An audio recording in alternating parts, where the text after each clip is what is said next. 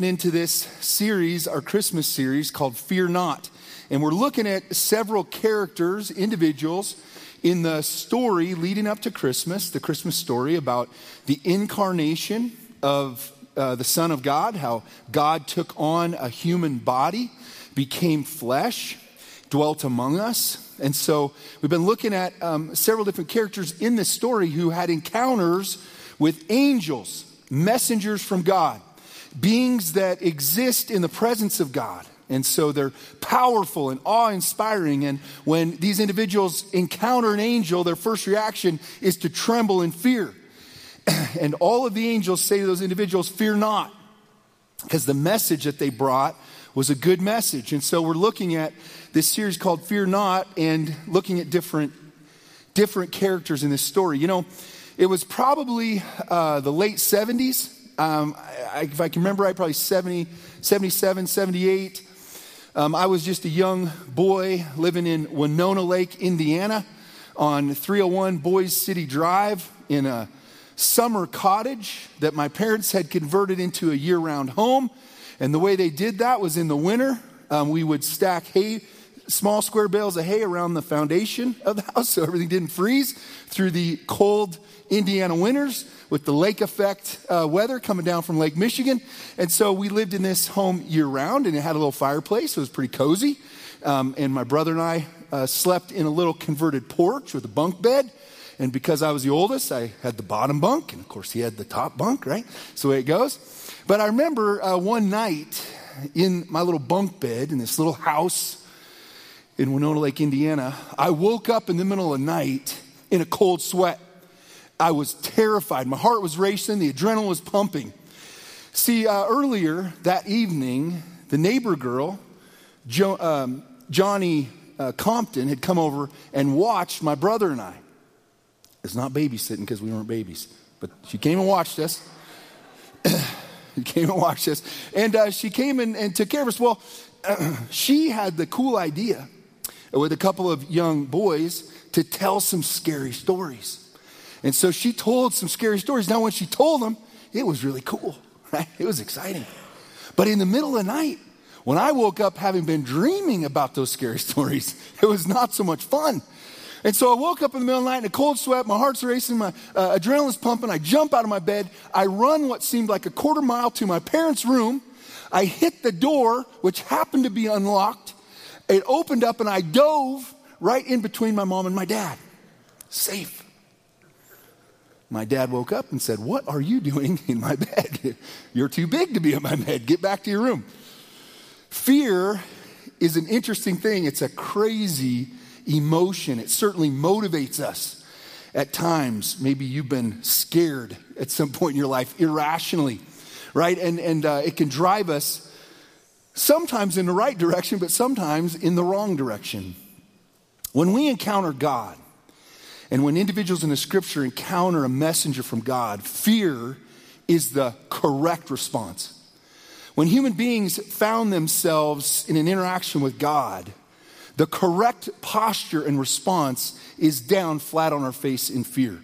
Because we recognize that God is holy and pure and perfect and powerful beyond anything we can imagine. And we come to grips with that when we get an encounter with God. And in the Bible, we see this encounter many times. And in our story today, found in Luke chapter 1, we're going to see one such encounter. You know, the devil, who is also an angel, would love for you to fear everything in life except who you should fear. He would love for you to fear lots of other things, to aim your fear in other directions. To fear perhaps the weather, perhaps your neighbor, perhaps some risk that is incurred in life. Really, any situation, he would love to have you fearful of the wrong things so you're not fearful of the right one, who is God.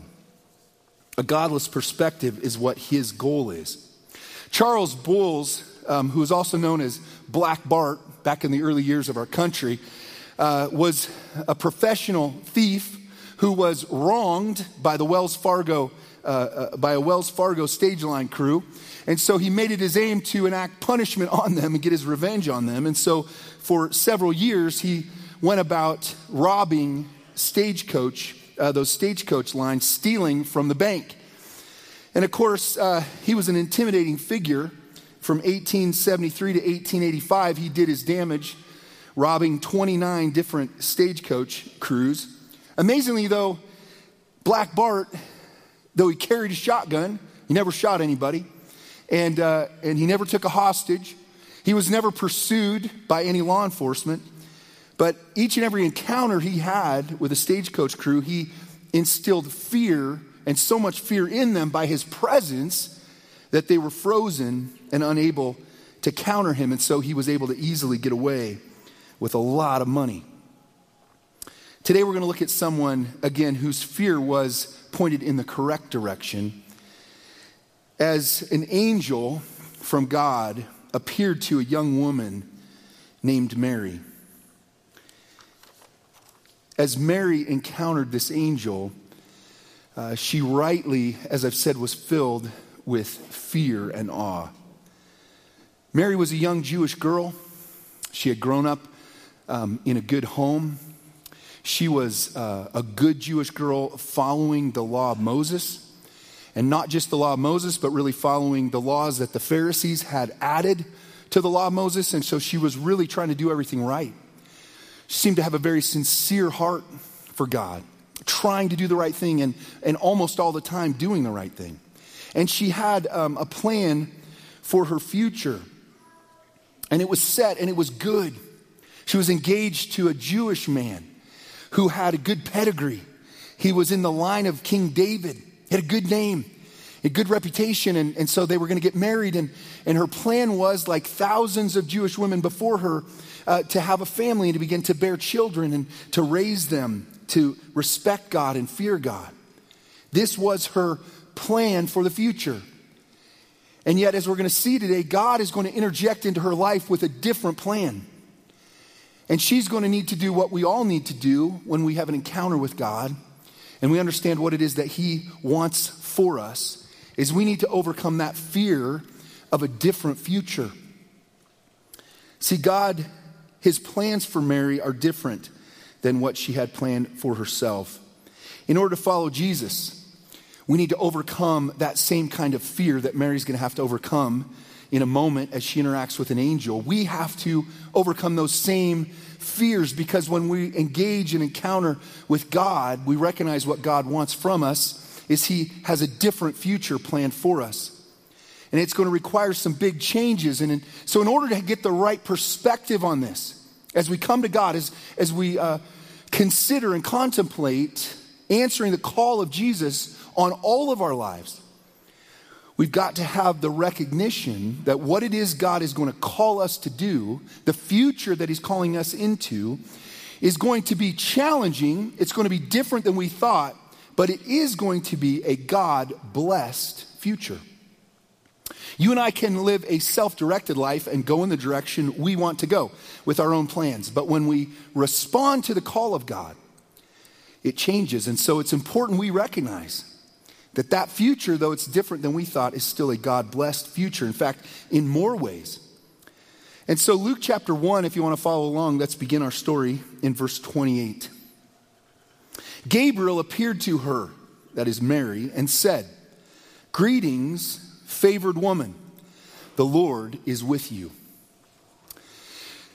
This angel, this powerful heavenly being who comes from the presence of God, filled with His glory, filled with His presence, shining in brightness, massive, powerful. This angel starts off with a positive greeting. Greetings, favored woman. He says the words that we all want to hear when we have an encounter with God. Greetings, favored teacher. Greetings, favored mother, favored father, favored son, favored daughter, favored grandfather, grandmother, favored farmer, favored rancher, favored carpenter, right? Favored doctor, favored lawyer. We want to hear those words because we want to know that as we've been living our lives that we've found favor with God. And so often we're not sure. Mary, though she was a devout Jewish girl trying to do things the right way, We're never quite sure really where we stand with God oftentimes because we know ourselves. Greetings, favored woman. What's about to come is a good thing. God's presence is with you. What she was about to encounter was going to change everything. It was going to change her identity, change her plans. Life was not going to go in the direction that she thought it was going to. And so Gabriel, the messenger from God, ensures that she understands what's coming is as a result of God's blessing in your life. Mary, I'm going to share some news with you. Things are going to change drastically, but these are good things. It's coming as a result of being chosen by God to accomplish a mission that is vitally important. So as Mary encounters the same thing we all do, the fear of what is coming when we answer God's call, the angel assures Mary that it's good and blessings that are coming from God. Mary's going to have to overcome the fear, the uncertainty, the changes that she's going to engage as a result of being chosen for a mission. Even those who would hear the truth about Mary and how the things came about, they're about to unfold, even those who heard the truth about how it happened, as she grew older and went through life, many still wouldn't believe that that actually happened. And so Mary had to be prepared for an uncertain future where her identity and how she was viewed was not going to be what she had planned. Her intention of how she was going to live her life would bring her respect in the community she lived in. In the little town of Nazareth, where she knew everyone and they knew her, right? Her reputation was good. That was about to change. The Bible tells us that when we choose to follow Jesus, as a result of understanding the invitation that God makes to all of us, Jesus says to all of us, come and follow me. When he says that, it's an invitation to leave the lives that we've been living and to alter the course and to begin to follow him. And it's an altogether different future that lies in front of us. And we understand that if we're aware, if we contemplate at all, what it means to surrender to God and to follow him, we know that things are going to be different. And the truth is that we need to remember on those difficult days where things aren't going the way we thought they should. And if I was in charge, God, things could go a lot better, right? We need to remember as we go down the road of following Jesus, which is not the easiest path. It's the more difficult path. We need to remember that it is a blessed future that God's called us to. It's a blessed path, even though it'll be full of suffering and difficulty. When we choose the gift of salvation that God offers to us, when we receive and experience forgiveness and redemption and grace and mercy, when we do that, we step into a blessed future. Ephesians chapter 2 gives us a sense of our position, our identity, before we made a decision to follow Jesus. This is what the Apostle Paul says to the church in Ephesus regarding who they were before they made a decision to follow Jesus. Ephesians 2, starting in verse 1. Once you were dead because of your disobedience and your many sins. You used to live in sin, just like the rest of the world, obeying the devil, the commander of the powers of the unseen world. He is the spirit at work in the hearts of those who refuse to obey God. All of us used to live that way, following the passionate desires and inclinations of our sinful nature. By our very nature, we were subject to God's anger, just like everyone else. Paul reminds this group of believers in the first century that before they trusted Christ, they were following another angel, an angel who had rebelled against God and who was thrown out of heaven, and who amassed an army of angels to follow him who would work in opposition to God's plan for the human race. And he said, before you trusted Christ, before you decided to follow Jesus and accept God's plan of salvation, you were following the devil, who is the power and who controls the unseen world. And he is working against God's plan and God's future for the human race. He said that's who you were following. And so we recognize that the devil becomes a powerful force in this world. Now, some in our world struggle to believe in the devil. Not sure that the devil exists. After all, he's unseen. Do I really believe in these things? Maybe it's just he's a myth, he's a legend.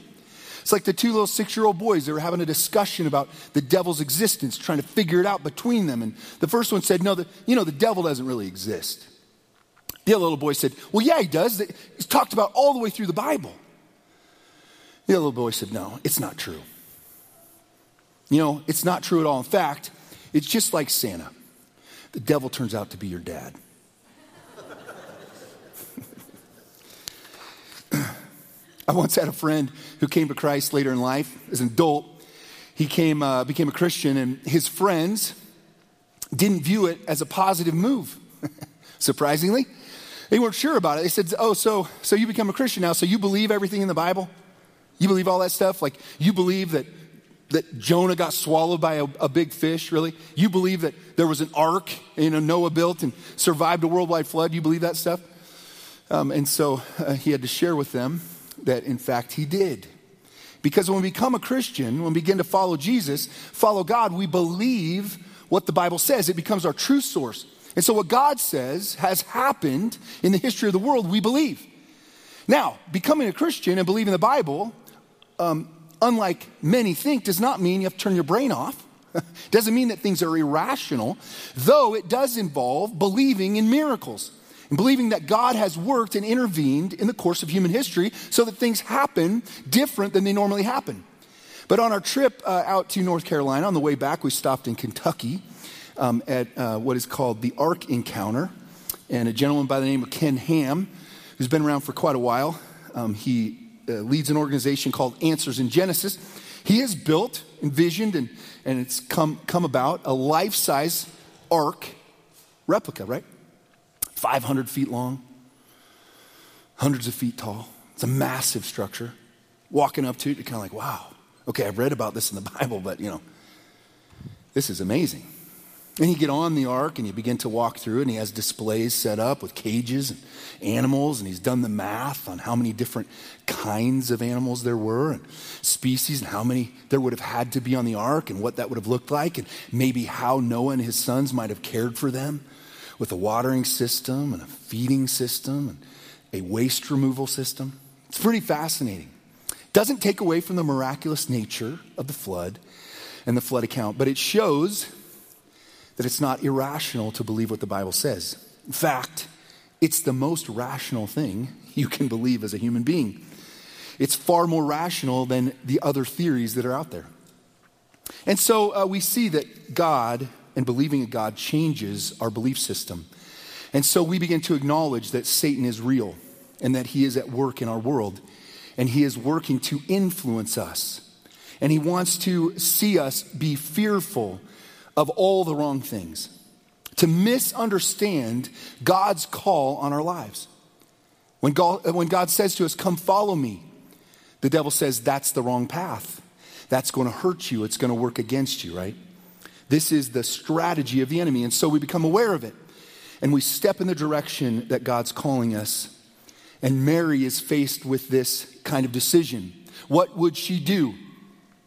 As the angel Gabriel continues to reveal to her God's plan for her future. And one of the things that she has to grapple with, she comes to realize, is that it is a future that does not fit her plans. Let's continue to read Luke chapter 1 and verse 29. Confused and disturbed, Mary tried to think what the angel could mean. Don't be afraid, Mary, the angel told her, for you have found favor with God. You will conceive and give birth to a son, and you will name him Jesus. He will be very great and will be called the Son of the Most High. The Lord God will give him the throne of his ancestor David. and he will reign over Israel forever. His kingdom will never end. It's a little difficult for us to really put ourselves in Mary's shoes, to understand what she's thinking and feeling and experiencing.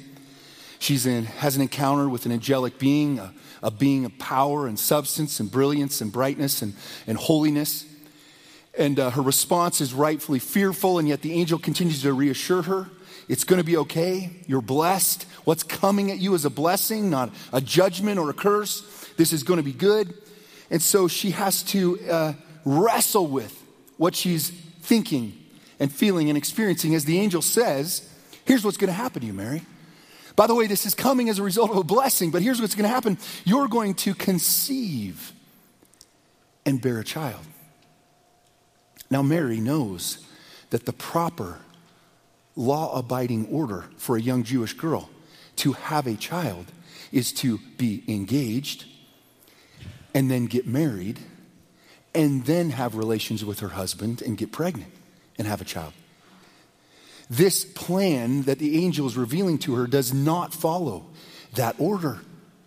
I can only imagine what she begins to think and feel as she hears what this blessed future for her looks like. She has to very quickly, because our minds move quickly to the ramifications of what God is calling us to do. When Jesus says, come follow me, most of us go, what is that going to mean? Like the young man I spent time with years ago. He said, what am I have to give up to follow Jesus? What am I going to have to give up? Like, do I have to give up, going out and partying on the weekends? Do I got to give up having sex with my girlfriend? What do I got to give up? And I said, well, yeah, you know what? There is some things you'll have to give up. There's some changes that God will require of you. But you shouldn't be asking, what do I got to give up? You should be asking, what do I have to gain? Mary, though, like all of us, the gears are turning. The angel drops the bomb. Here's what's going to happen. She knows what that means. She begins to wrestle with, what is this going to look like for me? What does this mean for my life? I don't know how she heard anything that Gabriel was saying after he said, you're going to have a baby. Like I would think the rest of it would just be, like Charlie Brown's teacher or whatever. I mean, it was just, I don't understand what's being said here, right? But somehow she catches on to everything. She does hear it. Maybe she's got a heightened sense of awareness because she's having this encounter with an angel. But she knows this does not fit her plans. What he's revealing to her, in fact, might derail all of it. This nice young man in the line of David with good pedigree and a good name, got a good, he's been training for a good career, good responsible guy. He might have a little bit of a problem with her becoming pregnant before they get married. He might have a little bit of an issue with that. Depending on how you're wired, adapting to change is different for all of us, right? How are you at adapting to God changing your plans? How do you handle that? Do you adjust quickly? Or do you have to take some time to process it?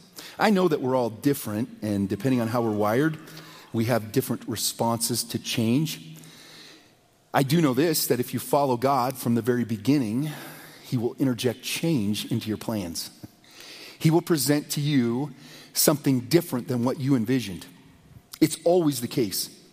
And depending on how you're wired, that can be more easy or more difficult, but it's a struggle for all of us.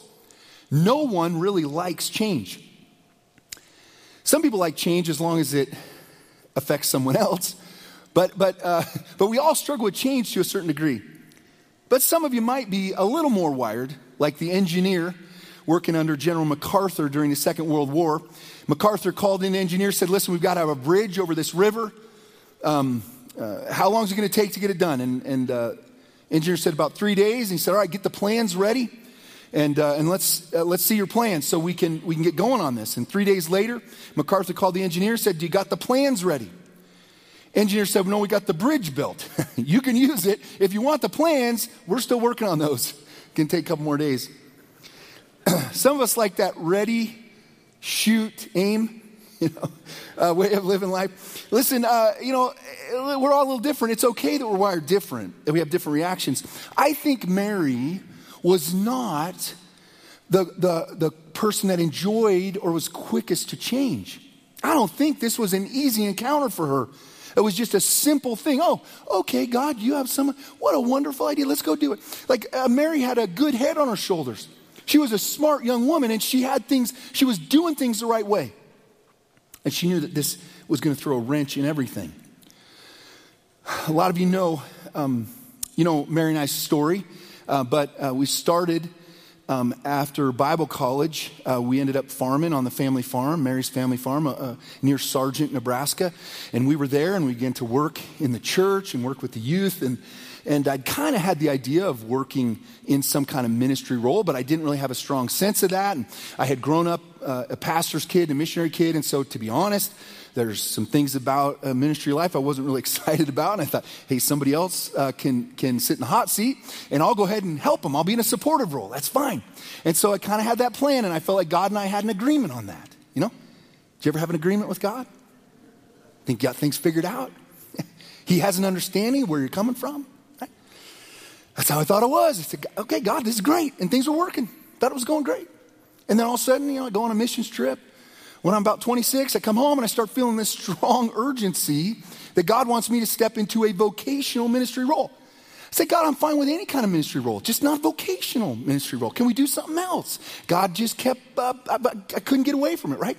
And so I went and talked to my pastor, and he said, oh man, I see that. Let's create something for you. And so pretty soon I'm working at the church a little bit more, and that turns into being a youth pastor for several years, and then feeling the urgency to reach a culture around us. It seemed like it was moving away from God faster and faster. And so I ended up pursuing church planting, mission work for a while. And Mary and I end up in Denver, and I'm going to seminary, and I get hired on at a large church in Denver as an associate pastor for several years. And then that church sends us out to plant a church, and we take a team with us, and we're slugging it out for 4 years. We poured everything we had into it, and we become exhausted and depleted and spent. And sometimes that happens when you're working at God's work. Sometimes it happens when you're maybe doing it the wrong way, right? And so it's a combination of things that we experienced. But we got to the end of 4 years, and our team was fried, and we were spent. And I'd gone through some depression, anxiety, not being able to get out of bed in the morning. Like that, this isn't good. But God led us to a place where we felt like we had served in that role, in that mission. We had pursued what he wanted, and it was a time where that could come to an end. And so we made the decision as a group to close down that effort. Now, it was a dream, man. It was something we had given our whole lives to, right? And so we did. It was hard. It was tough on us, right? We felt unsure of whether or not what do we have in us, and what are we able to do, and have we gone down the right road? And you ask all those questions. Well, God led me into a different occupation.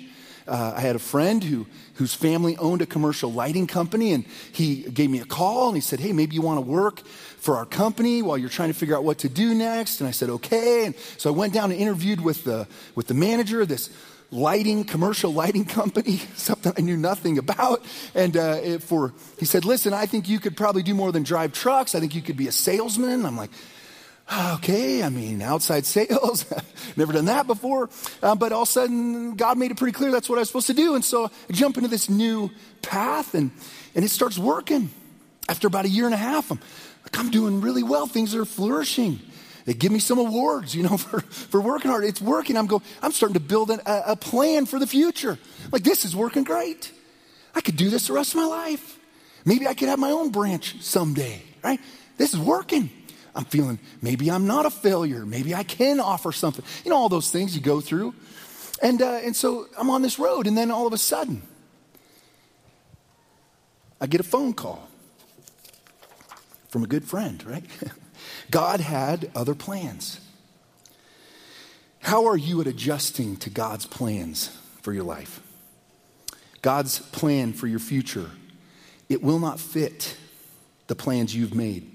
Mary's plans were going to go out the window because of the plans God had for her. And she was going to have a response that we all have when we encounter God's call in our life, the call to follow him, the call to live obediently to him, the call to be a witness for him, the call to serve in his church, on and on and on, right? Any call, when we understand what God's asking of us, We have the same response that Mary did because the future, we don't understand how it could happen. Because Mary is going to have to overcome her fear of a future that requires God's power. Luke chapter 1, let's continue reading in verse 34. Mary asked the angel, "But how can this happen? I am a virgin." Angel Gabriel, not sure you understand the mechanics of how having a baby works. But there's a young woman involved, right? A woman involved. There's also got to be a man involved. I'm a virgin. I'm not married yet. How is this going to happen? The angel replied, verse 35, "The Holy Spirit will come upon you, and the power of the Most High will overshadow you. So the baby to be born will be holy, and he will be called the Son of God. What's more, your relative Elizabeth has become pregnant in her old age. People used to say she was barren, but she has conceived a son and is now in her 6th month, for the word of God will never fail." Nearly every person who hears God's call has the same response Mary did. Because we have this understanding that what God's asking us to do is outside of our ability to do it. In fact, most of the time, if not all the time, it's flat out impossible. Mary's question is a very logical one, very rational, very reasonable. What you're telling me is going to happen can't happen. Now, she didn't say it can't happen. She just asked the question, how's it going to happen? Remember, Abraham had the same response when God said, "You're going to have a son in your old age." What did he say? How? I'm over 100 years old. I can't have children anymore. Sarah, his wife, same response when the angel told her she was going to have a baby in her old age. She said, "How? My womb is dried up. I can't have a baby." How about Moses when God said, "Go, tell Pharaoh, let my people go"? What did Moses say? How? I can't talk. What about the nation of Israel when God said, "Go into the land of Canaan, take it over"? They said, how? There's giants in the land. We could go on and on and on.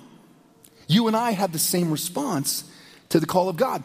God's future for you, friends, will always scare you if you're aware at all.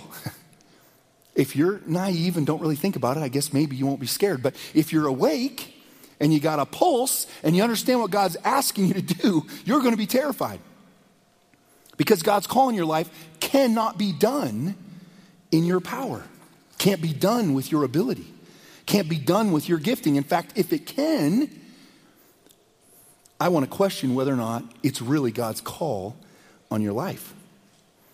If you can do what you envision for the future without God, it doesn't line up with what God's call typically looks like.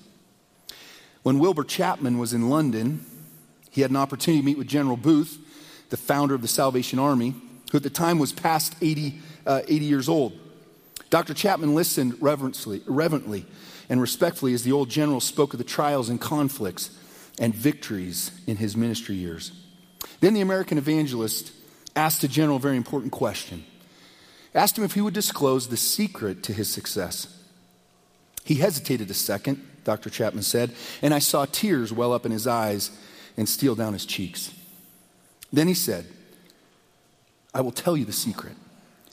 God has had all there was of me. There have been men with greater brains than I, men with greater opportunities.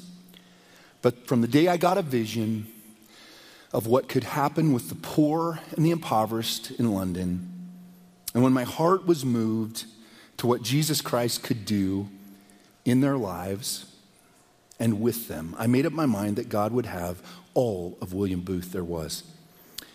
And if there's any powerful movement of God in the Salvation Army today, it is because God has had all the adoration of my heart, all the power of my will, and all the influence of my life. Dr. Chapman said when he went away from that meeting with General Booth, he knew that the greatness of a man's power is in measure to his surrender to God. The only correct response to having heard and understood the call of God and to have grappled with the how, and to understand that it's going to require God's power to accomplish it. The only correct response to that future is in the affirmative. See, you have to overcome your fear and acknowledge that you must embrace a future, God's call is something that you must look at differently. It's a future that you must embrace. It's the only correct response. Let's look at Luke 1:38, the final verse of the passage we're in this morning. Mary responded, "I am the Lord's servant. May everything you have said about me come true." And then the angel left her. Mary had fears of the future that God was calling her into. She understood a little bit of what it would mean.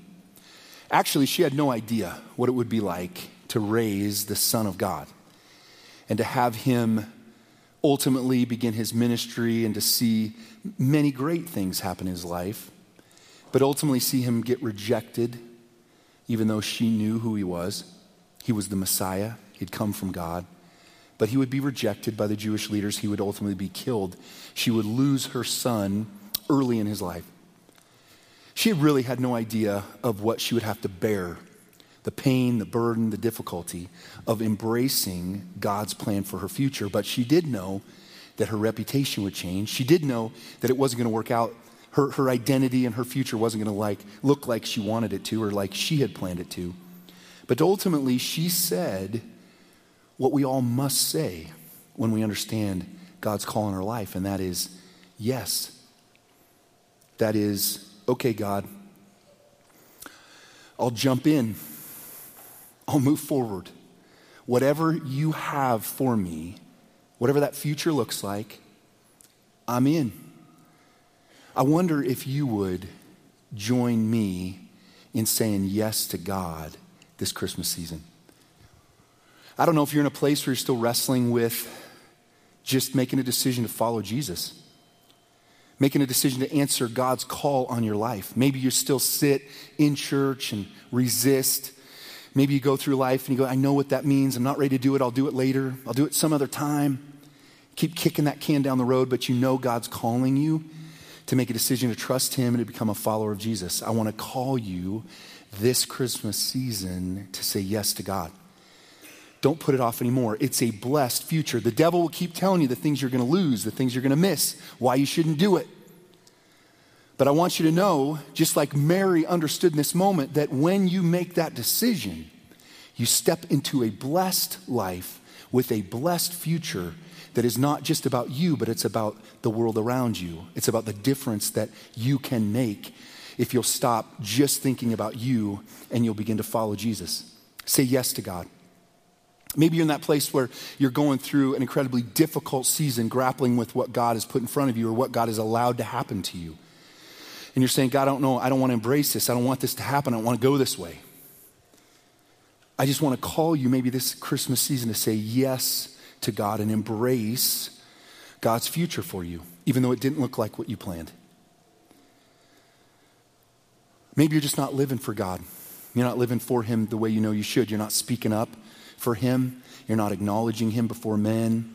You're not sharing his love with others. You're not sharing the message of the gospel. I just want to call you this Christmas season, man. Let's say yes to God.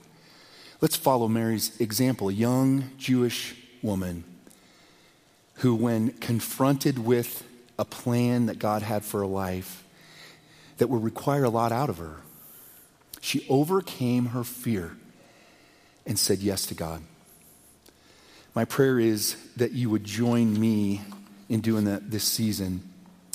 You know, when we do, every single time we say yes to God, what will happen in and through our lives is the same thing that happened through Mary's life. Because she said yes, the entire world was blessed. You have access to the salvation God offers because she said yes to God's plan. Could God have found another way? Sure. But she said yes. And so the blessing came through her. And in the same way, when you and I say yes, the people around us, the world around us can be blessed through us. We'll step up to an opportunity to share Jesus with somebody, to love on somebody, to try again to invite him to Christmas Eve service one more time. Right? Well, I've tried 8 years in a row. Yeah. But when I say yes to God, see, I'm obedient to his plan for my life, and I reach out again. Just talked to a couple last night. They've been trying for 8 years, and it looks like this year their friends are going to come. Listen, that's the kind of thing that happens. A blessing of God can flow through you to the world around you. Say yes to God. Overcome your fear, your misplaced fear of other things. William Gurnall said, we fear men so much because we fear God so little. Let's live in the fear of God this year. And let's say yes to his call in our life. And let's allow him to work through us to bless the world around us. God, thank you for your call on our lives. Thank you for Mary's example of the right response to an alteration of her plans. God, you come to each one of us and you offer us and invite us to become instruments for you to use to make a difference in the world and to bless the world around us, just like you did with Mary. And Father, we struggle with the same things she did. We wonder how it could happen and how we could do it and how could we ever go down that road. And yet, God, you assure us that your power will be with us. It will flow through us so that the impossible becomes possible. I pray for each person here. God, if there's somebody here that's never yet made the decision to cross over from death to life, to stop following the devil and begin to follow you, I pray that they would do that this morning right now. Give their life to you and become a follower of Jesus. God, for those that know you, I pray that this season would be the season they say yes to you, to follow your plans for them, and to begin to reach out and to begin to represent you in the world we live in. God, we want to be used by you to be a blessing. Thank you for giving us the opportunity and calling us to do it. I pray that you would work your miracles in us and through us this year, that we might see many in our community come to know you because of us. We pray all this in Jesus' name. Amen.